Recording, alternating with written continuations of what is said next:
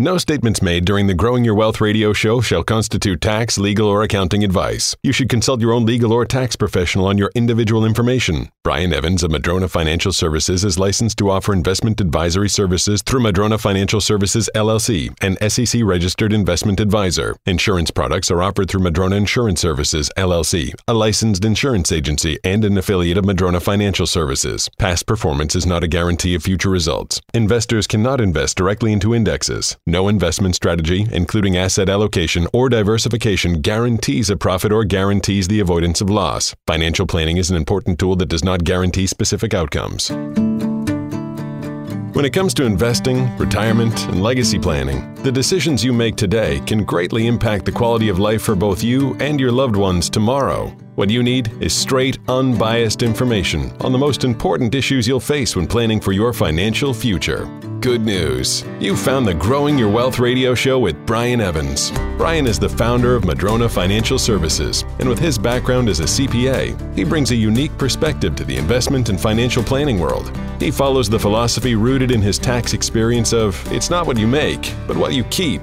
And this focus on tax-smart investment strategies is all part of the fully integrated planning strategy known as the Madrona Bundle of Services. You'll hear Brian's thoughts on everything impacting your portfolio, from income to taxes, and from growth opportunities to long-term security.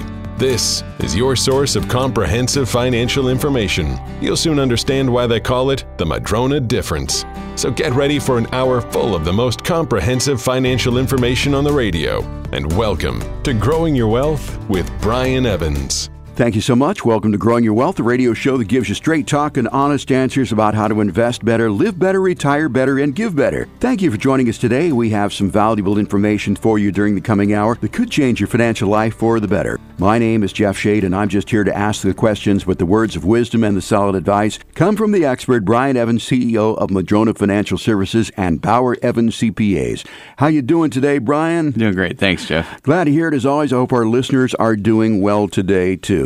Well, Brian, I would love to start one of these financial shows without talking about the coronavirus. We have done that for about the past month or so, but the coronavirus just keeps on coming at us here. There's a lot of news about the coronavirus, of course, going on, and coronavirus fears have caused some significant drops in the market lately. The Dow dropped more than 3,000 points about a week or so. The S&P fell as well, too. Do you think that the market is responding appropriately to the virus spreading around the world and the impact that it possibly could have? Boy, that's a tough question there, Jeff, but I'll do my best. You know, it probably is, because I think there's been for quite some time, I mean, if you follow the markets and prognosticators on TV, they say, hey, we're supposed to have a correction every 3 years, or they say we're going to have a correction every 7 years, even more than a correction, a crash. And so they kind of always say it like it's just kind of something you just put on your calendar. Oh, 3 years is, March 3rd, 2020. Oh, yeah, that's why it's happening. But then it didn't happen. So we had the Great Recession in 2008, and then 3 years go by, 6, 7 years go by, and everybody said, oh, we got to have something. We're going to have something. And yeah, we did have something. We had even more increases than we'd ever had at a rapidly rising rate. And so we kept going up, up, up, up. And then everybody's saying, well, we got to have a correction sometime.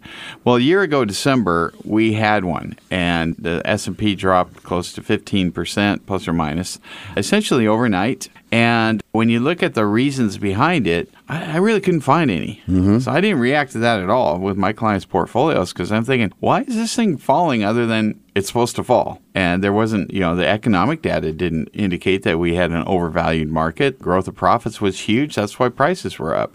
So profits kind of drive markets.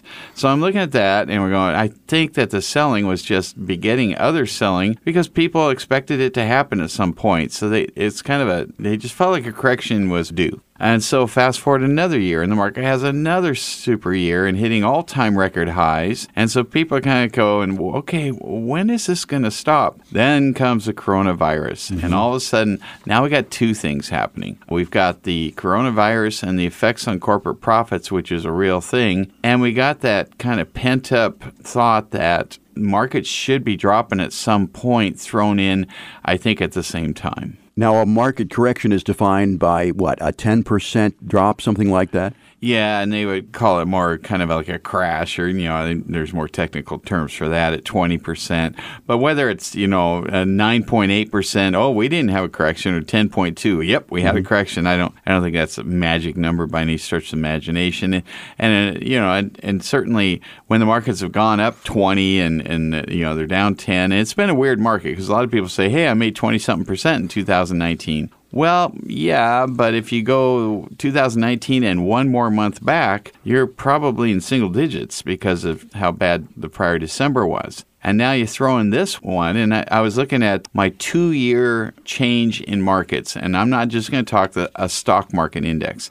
I'm talking about a global, basically investing in everything, balanced blended fund. So there's an ETF I was looking at, and it had large cap U.S., mid cap, small cap, developed, foreign, emerging, foreign bonds, U.S. bonds. It had everything, okay? And so you look at that fund, you say, okay, that's probably fairly representative of the broad market globally. And so I looked at the change in that over the last 2 years with all of this thrown in, and I was kind of shocked. The change in the 2-year blended global average of pretty much everything was a positive 0.7%.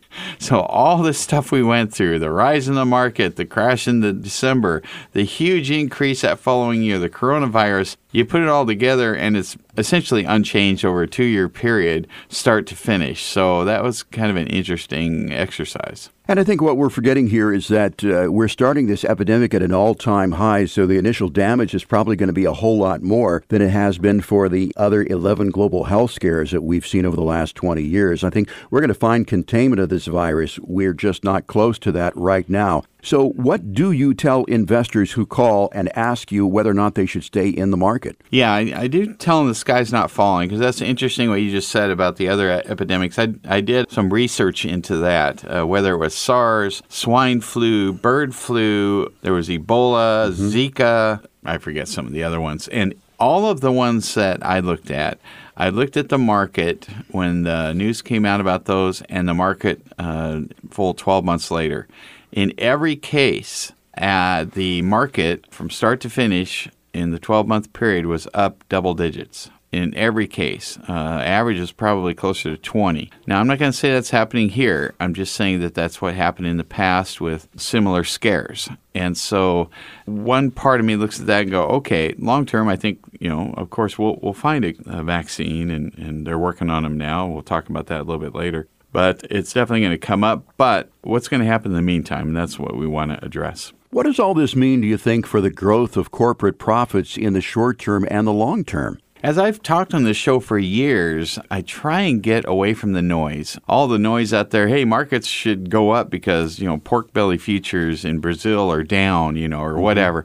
I'm like, oh, okay, that's just a bunch of noise to me. And it drives me nuts when people are on TV and they're saying the markets are up or down due to X, Y, and Z. And I'm like, you're just making that up. They're going to go up and down every day for reasons outside of whatever you just said. But what drives the market long-term are corporate profits, period. That's what drives the market, and the relative strength of corporate profits relative to the price of the stocks. So long-term, the S&P 500 trades at about 16, 17 times corporate profits. That's what it does long-term. So it's always going to kind of come back to that. And that's, as I was mentioning a year ago December, I didn't react because, corporate profits didn't drop a dime, yet the market dropped. All I saw was a buying opportunity. I didn't see a selling necessitated opportunity. And so this one's a little different because what we have here is we've got borders closing. We have transportation shutting down. Now we have manufacturing shutting down or moving, and that takes time. Supply chain disruption is certainly a big deal. And if supply chains around the globe are disrupted, things don't get made. If things don't get made, things don't get sold. If things don't get sold, profits don't hit the books, profits are damaged, and stock markets are damaged. So I can definitely see, with some of the moves that we're seeing happen, that corporate profits are going to be damaged, and that could absolutely affect the market. So how long do these market corrections usually last? I mean, in the past, some of these things have affected the market, but they've always bounced back. Do they bounce back in a matter of months? Does it take years? Does it take decades? Well, there's a $64,000 question. We don't know how long. I'm saying they will. I mean, they do. We'll get the vaccine. Supply chains will be fixed, and there can be some interesting outcomes from all of this. I think one thing that's going to be talked about later, and I certainly don't want to discount the reality of the coronavirus and the effect on certainly people passing away and their families and all of that. I'm just talking about it from a profitability financial standpoint. This is a financial show, and this is not a medical show whatsoever. But we may see, kind of sit back and go, wow, we sure had a lot of reliance on China. We went there with our factories. Apple's making all their phones there. We have all these companies there. And when China hiccuped, then, wow, everything kind of shut down. Maybe we shouldn't be that reliant on China going forward. Maybe we should distribute to manufacturing. Maybe we should move some of it back to the States. Maybe we should move some of it to Mexico. Maybe we should move some of it to Vietnam or Indonesia or the Philippines. Spread it out, have backup plans because we didn't have one before. And so I could see some interesting implications to kind of examining, okay, what happened and why and how did China do that? And we already had started some of that with the trade wars. You know, when the trade wars hit, it was like, wow, I wish we hadn't built that factory in China. I wish we'd done it somewhere else. And now it's even going to be more to that effect. So I think China's going to have some hurt come out of this because people are going to go, I just don't think, I just don't think I want to have all my eggs there just because your labor's cheapest on the planet. Maybe we'll just pay a little bit more to have things made in other places. That's called basically a manufacturing diversification strategy. Yeah, I think that's a very good point there. We're so reliant on China at this point. I think in the future, we would be well served to find other places in the world who could do the work for us that China has done. So if, one sector is affected there, it's not just a major catastrophe. There are all these other places that we could go. And it's the same thing with investments, putting all your eggs into one basket. I got an idea where they can go. Michigan, Ohio, Indiana. That's a good point. Pennsylvania. Very good point. Very I good got point. Lots of good ideas of places to go where manufacturing facilities are, and there's a work ethic towards manufacturing, and maybe your Apple phone, instead of costing $300, is going to cost $400. So be it. I think that wouldn't be the worst thing ever. No, I would highly agree with you there. Coming from that part of the country, my father was in the manufacturing business, and of course, when things changed in the 70s, that sort of devastated that region. But bringing manufacturing back to the U.S. and in those states where manufacturing is something that the people have known for generations is a very, very good idea. You're listening to Growing Your Wealth with Brian Evans. My name is Jeff Shade, and we're here for you every week for your fiscal fitness, your financial education. We're going to continue with our program in just a moment, talking about maybe if this is a buying opportunity for you. In the meantime, if you would like a complimentary financial plan from Madrona Financial Services, a chance to sit down and sort of kick the tires here, you can do that by calling 844-MADRONA. That's 844-MADRONA. Maybe you've got questions about your portfolio that you're building. Maybe you want a second opinion. Maybe you want to ask questions about passive real estate or even taxes. Of course, there is Bauer Evans CPAs here as well, too, working in concert with Madrona Financial Services. Once again, you can get that at no cost, no obligation by calling 844-MADRONA. 844-MADRONA or online at madronafinancial.com. We'll be right back with more after this. Growing Your Wealth with Brian Evans will be right back with even more ways to help you stay focused on your retirement goals. Change is a part of life. Sometimes it can be great, like when you welcome a new grandchild to the family. But other times, like when your favorite TV show gets canceled, maybe not so much. Well, recently, the Retirement Secure Act was signed into law by President Trump, and this new change is one you're probably going to be happy with. Even so, there are many ways this new law may impact your retirement plans, so get prepared today by scheduling your complimentary review with Madrona Financial Services by calling 844-MADRONA. At Madrona, their goal is to help you create a custom plan built around your financial situation and unique goals for the future. They'll help show you how the new 2020 Secure Act and changing political landscape might impact your retirement outlook. Remember, while you may always be able to watch reruns of your favorite TV show, you don't always get a second chance at your retirement. No matter what happens in the future, the professionals at Madrona Financial Services are here to help. Call 844-MADRONA or visit them online at madronafinancial.com. Again, that website is madronafinancial.com. At Madrona Financial Services, we help people finance their retirement so they can spend their time living life instead of worrying about it. The fact of the matter is, your portfolio will likely need to last about 30 years or more, and the sooner you do something about it, the better off you can be. So if you're not 100% sure that your plan is rock solid, call us today at 844-MADRONA for a review. It's super easy. We'll ask you a bunch of questions to find out what's most important in your life and what makes you happy. Next, we'll review your current plan, and then our team will strategize on ways to make your portfolio, your tax strategy, your use of Social Security, and an estate plan better suited for you. At Madrona Financial Services, we want your retirement to be about living life, and we'll sweat the small stuff for you. Call us today for your free review at 844-MADRONA. That's 844-MADRONA. Or visit us at madronafinancial.com. Tired of getting only half the story? We've got you covered with the most comprehensive financial information on the radio. You're listening to Growing Your Wealth with your host, Brian Evans. Now, here's Brian. Welcome back to the show. I'm Brian Evans, CEO of Madrona Financial Services and Bauer Evans CPAs. In this segment, we're going to continue our discussion about the coronavirus as it affects the markets. And Brian, as we mentioned in the first segment there, the coronavirus has caused the market to drop. Now we're in full correction territory there of more than 10%. So when the market drops like this, I mean, when people call you up and say, hey, I want to get out of the market, and you ask them, well, are you going to get back into the market? And they say yes, and you go, when? And they say, well, when the market's up. I mean, that's exactly opposite of what you want to do, right? Yeah, you want to buy low and sell high, not the other way around. And now I'm not saying you shouldn't get out of the market, or you should. I'm just saying we have to consider that because there's two parts to that equation. There's, okay, I sold, and then, okay, what's your strategy to get back in? Huh? Well, when the market's better, like you just said. And like, well, that'd be the wrong strategy because that means it's up, and you sold it to wait till it went up, and then you got back in. So you might want to just wait that one out if you think that's going to happen. Now, we always can probably feel pretty comfortable the market will recover. And when has it not? Well, that would be never. That's what the term all-time high means. Mm-hmm. It means that everything that's ever happened in the history of the world, we've had a recovery through that period, and the market ended up higher than that. And we were just recently there. So 100% of the times, the markets recover. It's just a matter of when, and do you feel comfortable timing some of it? Now, one of the aspects of financial planning, and one of the reasons I do this show, is I don't do this show because I think the world needs another investment advisor saying that you should be 60% in stocks and 40% in bonds, which is pretty much 90% of the people I've seen out there. You go to the big outfits that have I can't name names, so I just say the ones with the football stadiums named after them.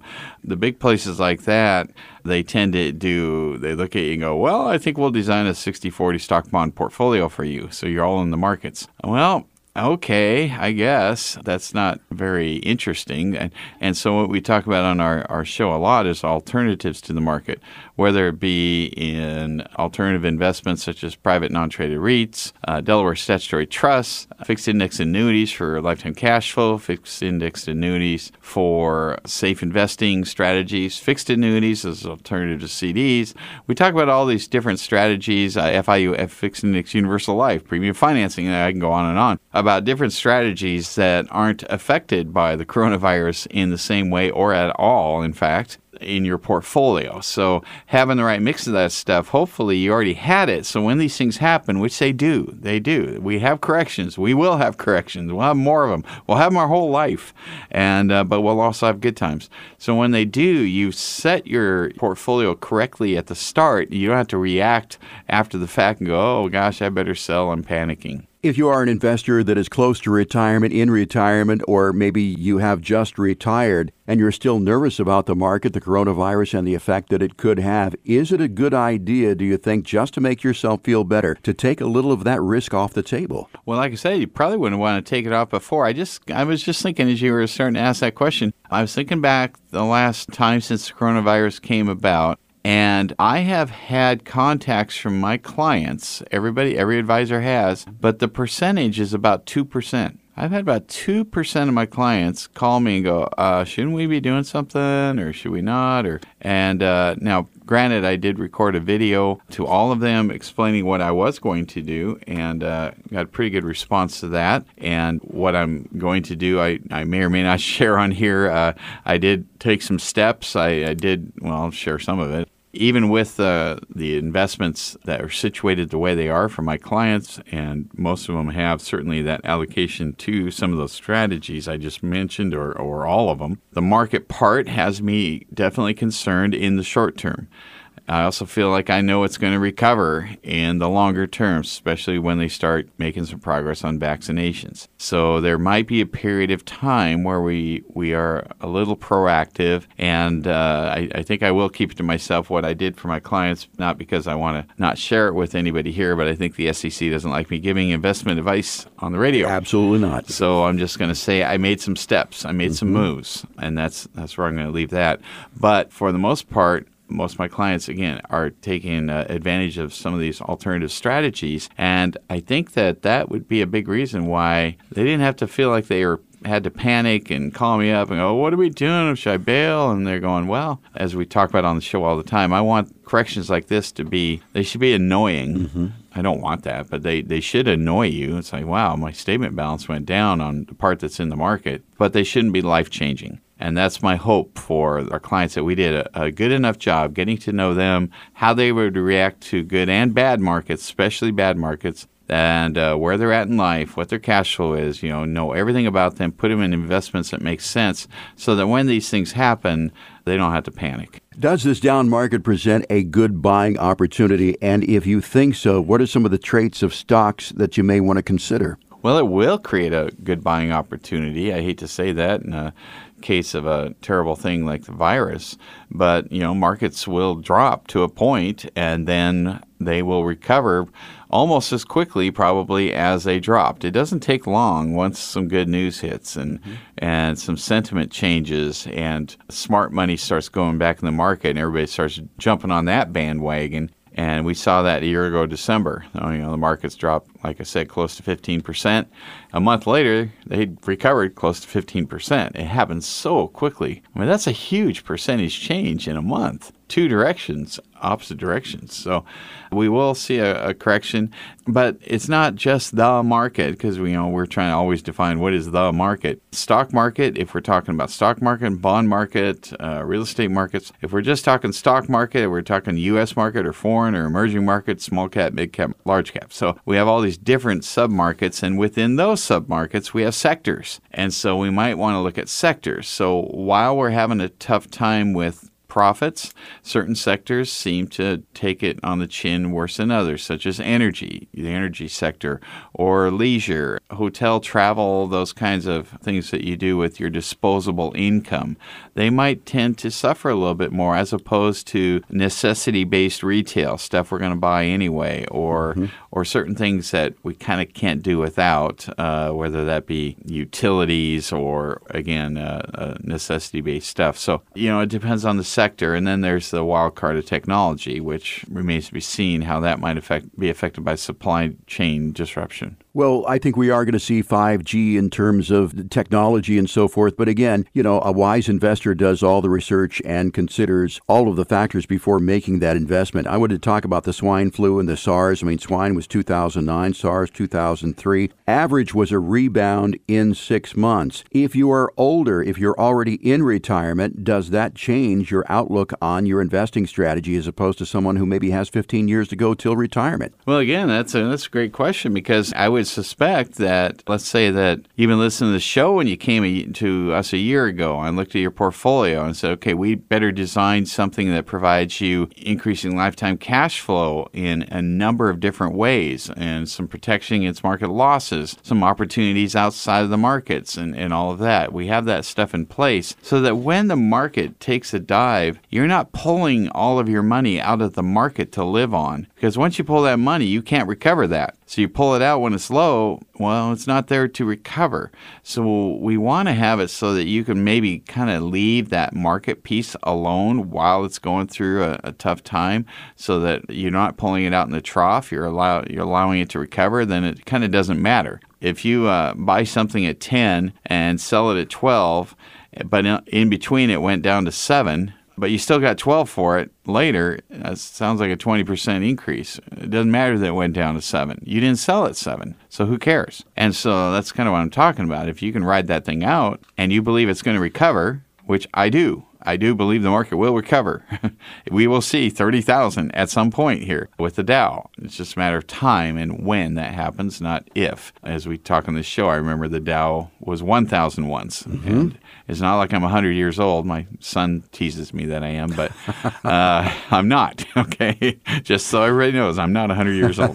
And so, but, I'm seeing it go 1,000, 2,000, 5,000, 10,000, 20,000, 25,000, it goes up over time. That's what it does. But not in a straight line at all. So, Brian, what's the takeaway from all this? I'm invested in the market. Maybe I'm a little more heavily invested in the market than I should be. What is the takeaway? How should I react to this, or should I react at all? What's your advice? You would want to have a financial plan done. I'll be self-serving here for people with at least $500,000 of investable assets. We want to do your plan for you. It doesn't cost you anything. We look at everything for the rest of your life. We look at how you're situated, and we discuss options on how to make that better. I've never heard anybody think that was a wasted hour of their life to go over the free financial plan we provide, explain what they have, what they could have, educate them on some alternatives, and just say, well, here they are.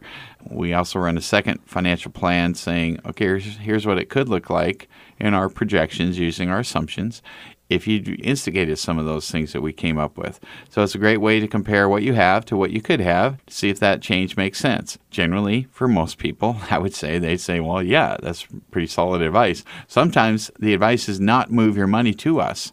Sometimes that advice is you're fine with these right here. I can't do better on your long-term care policy. And you should pay off your house with that excess cash you have there because you're not getting much of an interest write-off deduction, if any. And they look at me like, well, that's it? You're not going to ask for my money? Like, no. But here's some advice and stay the course. You're doing just fine by yourself. So if that's the answer, great. Then that's the answer. So getting that education from someone that understands to look at it and is held to the fiduciary standard, and can sit down with that. That's what we do at Madrona. That's our profession here. So that would be my advice. Otherwise, I can't really give investment advice, as I mentioned on the radio. I can't say whether the market's going to be up or down next week, next month, or in this year to come. I just know, what I think longer term. But I know there's more out there than just the market.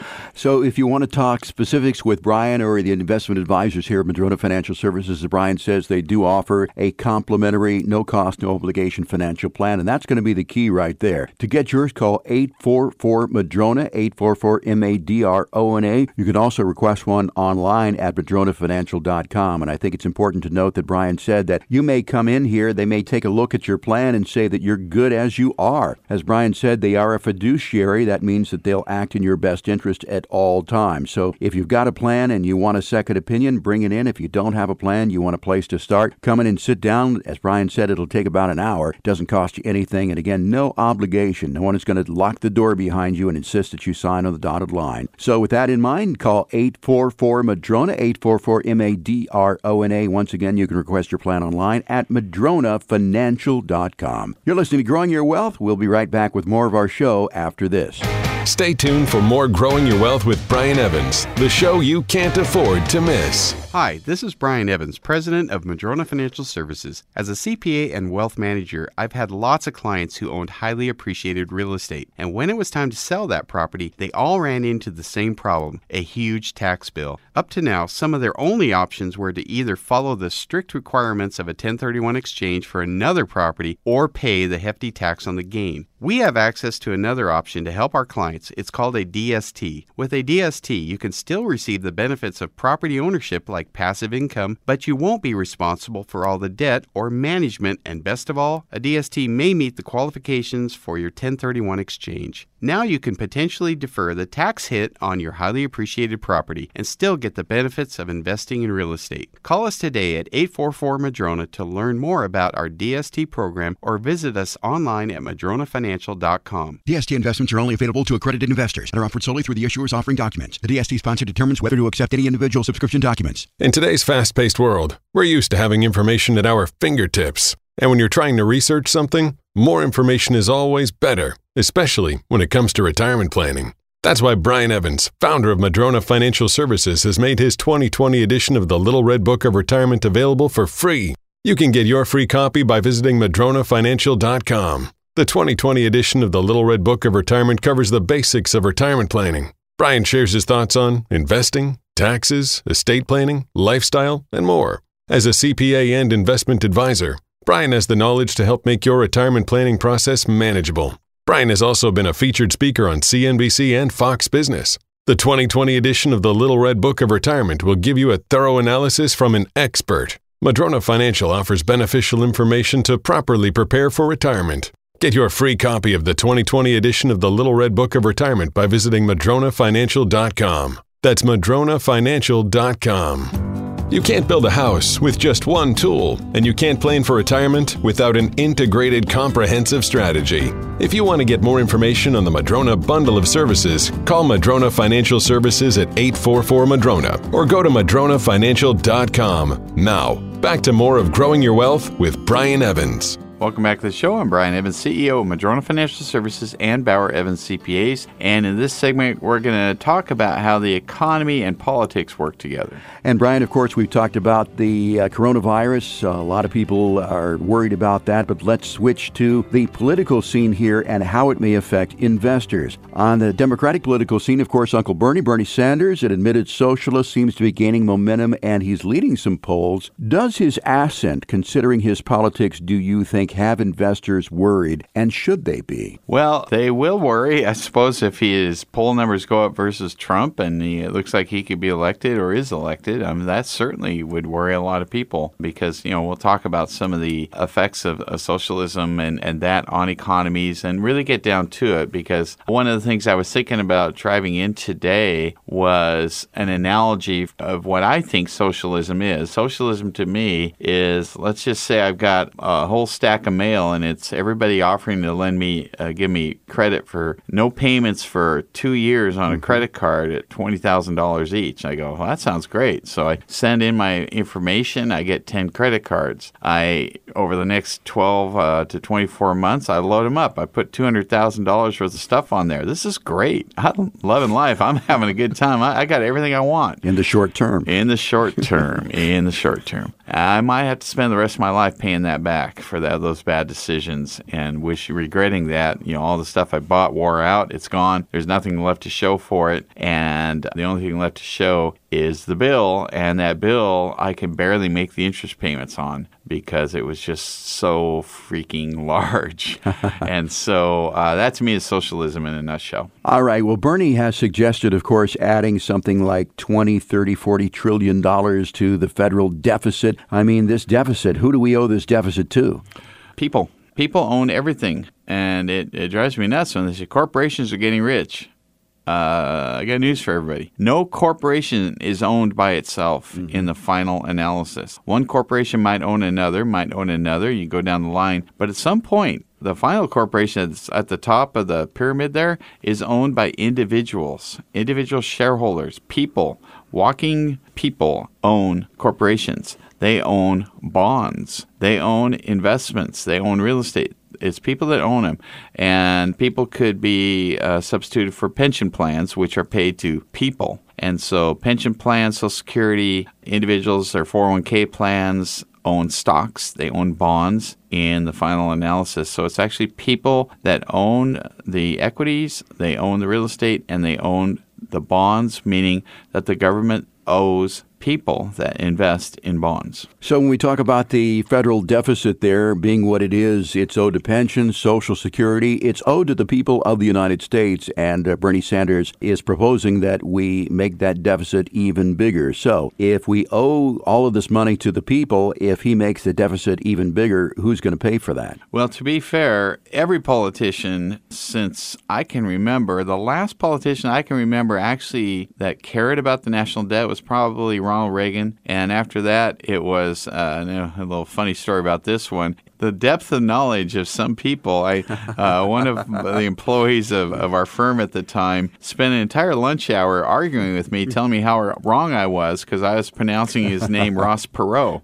when it's clearly, if you look at how it's spelled, his name is Ross Perot. And that was our deep political discussion.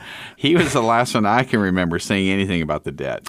You got to give credit to the American people. I mean, they do their research, they watch the debates. You know, they really dig down deep and find out everything there is to know about the candidate. Then they go into the voting booth and they vote for the candidate with the best hair. There you have right? it. Although I don't know if you can look at Donald Trump and say that hair's great, but it's sure interesting. Yeah, we don't have the best hair running for president this time, but I think Bernie Sanders is going to be in a little bit of a trouble there. He's not got He doesn't have the hair. No, he doesn't have good hair. And the other thing is that the dialect or the accent that he has may not play all across Middle America too. Yeah, that could very well be. But yeah, I was thinking about other things that I've heard said, and even getting by the debt, just saying, well, we're going to pay for this by taxing somebody. Mm-hmm. Well, taxing somebody doesn't create wealth. In fact, I would argue it will do the opposite long term. But in the short term, you get their money. Now, what's going to fill that void? So let's say we went after the oil and gas industry, Exxon, Chevron, everybody else that's in the oil and gas industry, and said, you're the problem. We're going to tax you at 90% because we think you're the problem. We'll solve everything by getting money from you and spending it not on green stuff. This is the other thing that bothers me. They're spending the same dollar 4 or 5 times over in these proposals. They're going to spend on Medicare or whatever they're going to do. But we're going to tax that company. Well, that company is going to go, I could just leave gas at $3 a gallon for everybody. But I don't know. Jeff, do you think they're going to raise the price of gas if their tax is 80, 90%? I think so. Oh, okay. So when you go to the gas pump and you see that gas is now $15 a gallon and to fill your car is $300, do you think you might have some change in behavior, Jeff? I think so, too. I think I'm going to put those feet to work and do a little more walking and leave that car in the garage. Okay, well, that's fine. We won't be driving cars. But what just happened to the revenue we projected if people aren't buying gas? I would assume that Chevron, Exxon are collecting a fraction of what they did before, so now our revenue is messed up, and so we don't have that tax. So now what are we going to do if we were projecting that everybody's going to continue to drive as much as they did before, and instead of $60 to fill your tank, it's $300, and they're just going, oh, well, I'll just do that. But then we had some other things that they want money for. So now the payroll tax has to be adjusted from maybe 7% to 27%. I think under Warren's, one of her recommendations that I won't raise taxes on the middle class. Well, sure, not income taxes, but it'd be payroll taxes would have to be raised 20, 25, 30%, which used to be the amount that you were paying out of your pay for your mortgage. So now instead of paying your mortgage, you're going to pay more payroll taxes and filling up your gas tank at $300 a shot. All right, now I got to make choices here. And so economies just plunge down the toilet when the long-term effects of these kinds of policies are put in play. The other thing I would caution on is, again, with the numbers that you're saying, I know that the 1% is going to pay for all of this, except that the 1% doesn't even make, if you tax them at 100% and they continue to work, which they wouldn't if they're taxed 100%, but let's say you did, you still wouldn't pay for these programs. So we got a problem there. So we can say the 1% is going to pay for student loans, fine, or for Medicare for all, fine, or for the Green New Deal, fine, or for all these other things, fine. But you're not going to be able to spend the same thing 4 or 5 different times. You get to spend it once, not 5 times. Mm-hmm. It's $1. You get to spend that $1 one time. You don't get to spend it 5 times over just because you want to. So, the math skills I'm hearing from the candidates is really hurting. I'm not going to let Trump off on this one either. I wish that he hadn't raised the debt with the tax cut. I wish there was some offset when that tax cut was done. I think that the debt is going to hammer us someday, that next generation, maybe not our generation. I'm not 100 years old, Jeff, but I am old.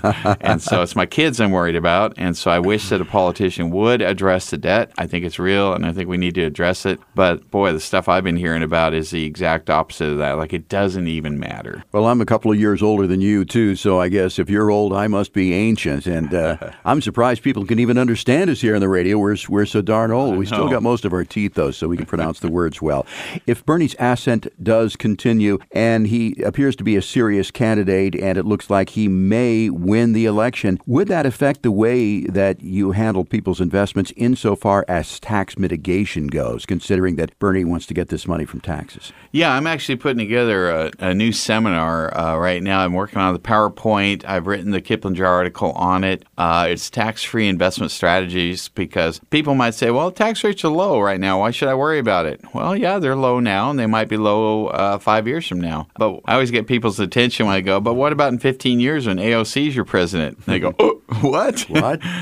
Oh, yeah, I guess that could happen. Like, well, or someone of similar ilk, maybe the millennials, there's more of them than the old people because they start dying off, and the votes we're talking about socialist president in 2020. What about 2035? Right. I mean, absolutely could happen. What would the tax rate be? Oh, well, we've had 94% in this country. It'd have to be pretty high, and all the candidates are saying that, and people that don't pay it say, oh, that sounds like a good idea, I'll vote for them. Mm-hmm. And there's a lot more people not paying those high brackets than are, and so the people that are don't have enough votes. So if someone else is going to pay for something, you go, yeah, I'll vote for that. And so the seminar is going to be about how do we have zero tax rates in the future from our investments. There are ways to do that. There's strategies that we employ to get you into that 0% bracket for a fraction or a larger portion of your investments. Well, if a socialist runs for president and he or she has great hair, then we're going to be in trouble, because we know my goodness. That's what makes a big difference there. Well, I think if the economy is doing as well as it is today, Brian, if the president's approval rating is the same on Election Day as it is today, and if turnout is typical, and I mean the average turnout for the D's and R's as it's been historically, then the president should win the election, and it should be business as usual. But those are some pretty big ifs, I think. Yeah, I mean, I'm not going to be able to project the election at all. In fact, I remember last election, we had all the projections. They all agreed, and they were all sure they were right. Only one problem. They were all wrong. They were all wrong. So exactly. I'm not here to say who can and can't, and I don't know what kind of messes the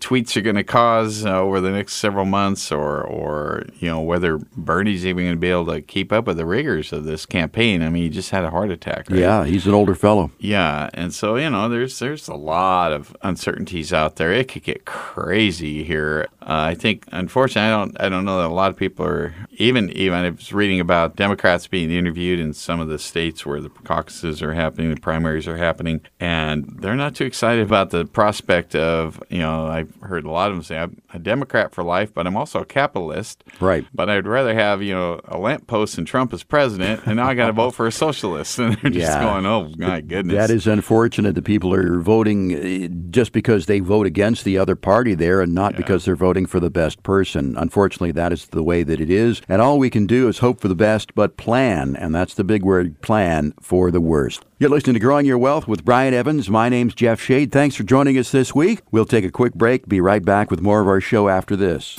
Discussing the financial issues that matter most to you. We'll be right back with more Growing Your Wealth with Brian Evans. Time for today's edition of Growing Your Wealth, presented by Madrona Financial. Here's Brian Evans. Today I want to continue talking about passive real estate investments and talk about Delaware Statutory Trusts often with the 1031 exchanges, but I want to focus on the real estate investment trust today. So a real estate investment trust is also a mix of real estate that is managed by a trust on behalf of its shareholders, and it has multiple shareholders so that you don't have to be a landlord. Now there's two primary different kinds of real estate investment trusts out there. There's publicly traded real estate investment trust and private non-traded real estate investment trust. And even that can be broken into a couple different categories. So with a publicly traded real estate investment trust, you can buy them, you can sell them in an exchange-traded fund or a mutual fund or an individual company like a share of stock, and they trade on the stock market. So as such, they have to remain somewhat liquid, so they often have a lot of cash investments within a fund of those and so forth, so they're not always fully invested in real estate.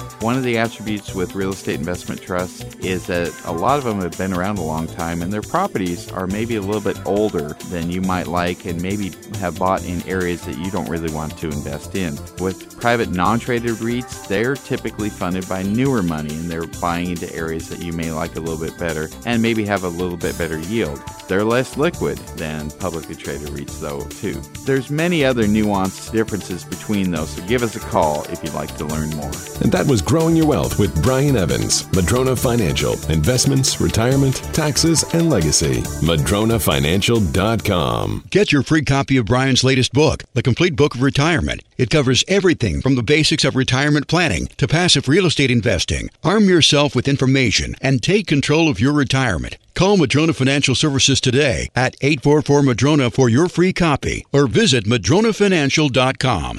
Do you ever worry if your CPA and financial advisor are on the same page? You won't have to if you call Madrona Financial Services at 844-MADRONA or visit them at MadronaFinancial.com. Now, back to Growing Your Wealth with Brian Evans. Welcome back to the show. I'm Brian Evans, CEO of Madrona Financial Services and Bauer Evans CPAs. In this segment, we're going to be talking about an article I read from a qualified intermediary discussing the best large cities to buy investment property in 2020. And Brian, a lot of our information here is backed up by facts, of course. This is from the company IPX, and they published this article that's rather interesting, titled The Best Large Cities to Buy Investment Property in 2020. And the first thing that jumps out at me about this article is that there are absolutely none any further west than Colorado Springs, Colorado. Yeah, and I get asked that a lot because a lot of people are thinking this might be a good time to sell their investment property for many different reasons. It could be that they're just older, they don't want to be a landlord. It could be that their property is older and they have a lot of repairs, deferred maintenance. It could be that they're concerned about owning in Seattle, where as a landlord, you're kind of the enemy to the Seattle City Council, and, rent control on its way, and tenants that, you can't screen and you can't evict, and it's really tough for you to own there. So there's a lot of reasons why someone might sell in Puget Sound.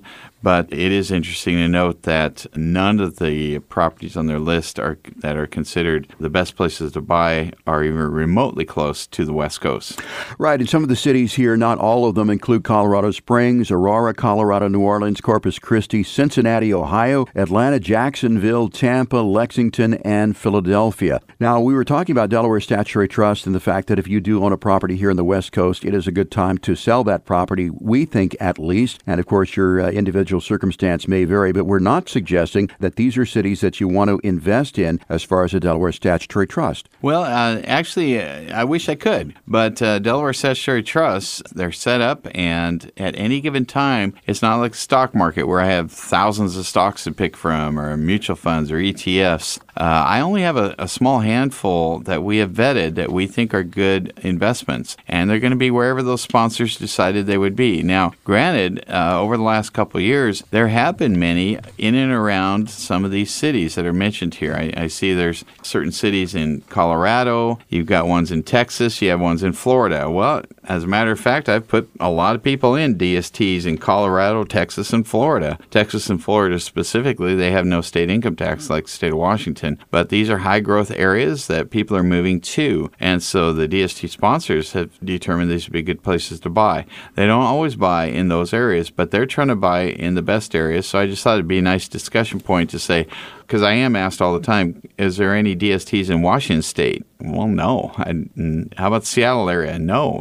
The cap rates aren't good enough. There just aren't any good buys here. So one part about this article that they're trying to point out is that once you look at the rents and the cost of living there and property taxes and growth of population and so forth, they have determined that these are maybe the top 10. There's others on the list too, as we go down from 10 to 20 to 30 that again are, those are familiar. I've bought DSTs there too. So, it's important if you're investing in real estate, you buy good real estate that's managed by a good company that's in a good growing area. So the Delaware Statutory Trust, you're investing in areas that are on the growth trend here. These are areas that are up and coming. Typically, they're many times in the Sunshine States, as you said, said Texas, they're in Florida. And when you invest in these DST properties, really you're investing in properties that have the potential to grow dramatically and to give you some good returns. But the icing on the cake is going to be the tax savings. Yeah, tax savings and the cash flow you're going to get from them. And it depends on the type of property. So certainly if you're buying apartment buildings, self-storage, hotels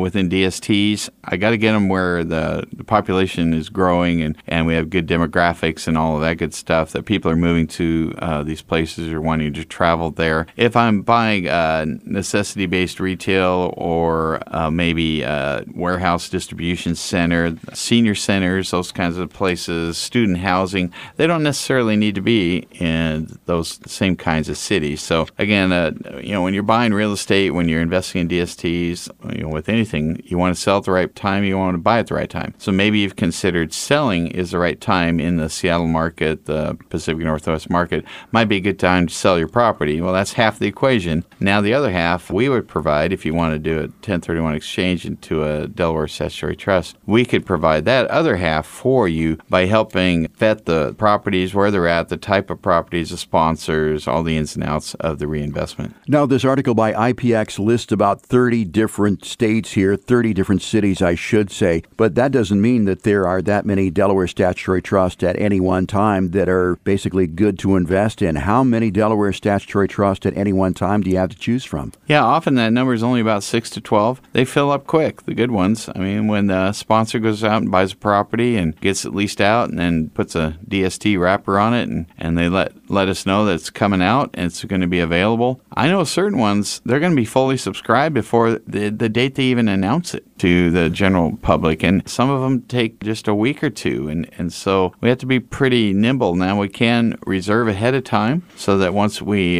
they're open, we can review the documentation on it before we invest. But boy, it's getting tough out there. DSTs are getting pretty popular, although still I'd say 98% of realtors, CPAs, investment advisors never heard of one. But I used to say 99%, so now it's only 98, I guess, or 97, I don't know. But yeah, they're getting a little bit more popular as people age and they're thinking it's a good time to sell their investment real estate. So, Brian, this list from IPX mentions all these properties that are good deals, at least to invest in as far as real estate goes. Why wouldn't I want to just invest in a house or buy houses in these properties versus maybe buying a Delaware statutory trust? Yeah, well, the Delaware Statutory Trust does offer a lot of different types of real estate you can get into. There are certain private non-traded REITs that do different types of properties. There's every kind of property you can essentially buy in as a percentage owner in. It could be rental houses, but it might be a REIT that owns a whole bunch of rental houses. It can be,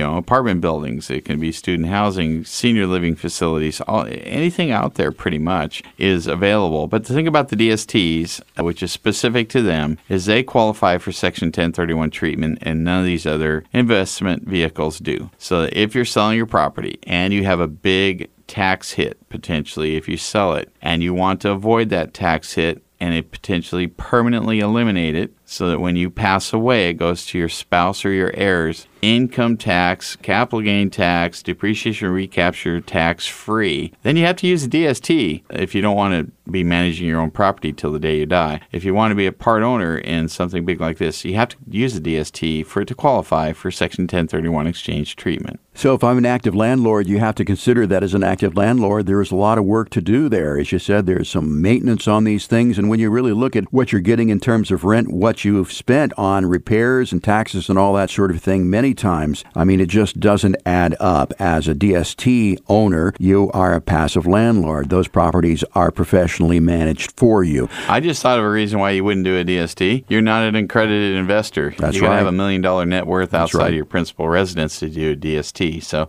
people have heard, I think I want to think about doing one of these. The first question I got to ask you is, what does your financials look like? Because that's just not allowed to do it if you don't have $1 million or, you're not an accredited investor. That's right. So to find out if you're an accredited investor, whether or not a Delaware statutory trust might be a good option for you, again, I invite you to call 844-MADRONA, 844-MADRONA. Get in and sit down with one of the advisors here who knows about Delaware statutory trusts and get your questions answered. You can also log on to the website, which is Madrona1031.com. That's Madrona1031.com. That is a website that specifically talks about Delaware statutory trust and passive real estate investing. Well, once again, Brian, we're out of time for this week for our show. Before we go, I want to thank everyone for listening to us today. The executive producer of Growing Your Wealth is John Capuano. Our director of program operations is the Cookie Monster, Greg Dinitz. Our show is produced by the lovely, talented, and dangerous 6-degree black belt, our Swedish princess, Stephanie Schobla. Maite Talavera is our associate producer. Laura McLaughlin's our content supervisor. Josh Toys, our technical editor, and Surfer Boy Pete Guston is our announcer. For Brian Evans, I'm Jeff Shade. Have a great Saturday. We'll talk to you again next week with another edition of Growing Your Wealth. Madrona Financial Services is proud to announce the 2020 edition of the Little Red Book of Retirement, Retirement Strategies for Everyday Life.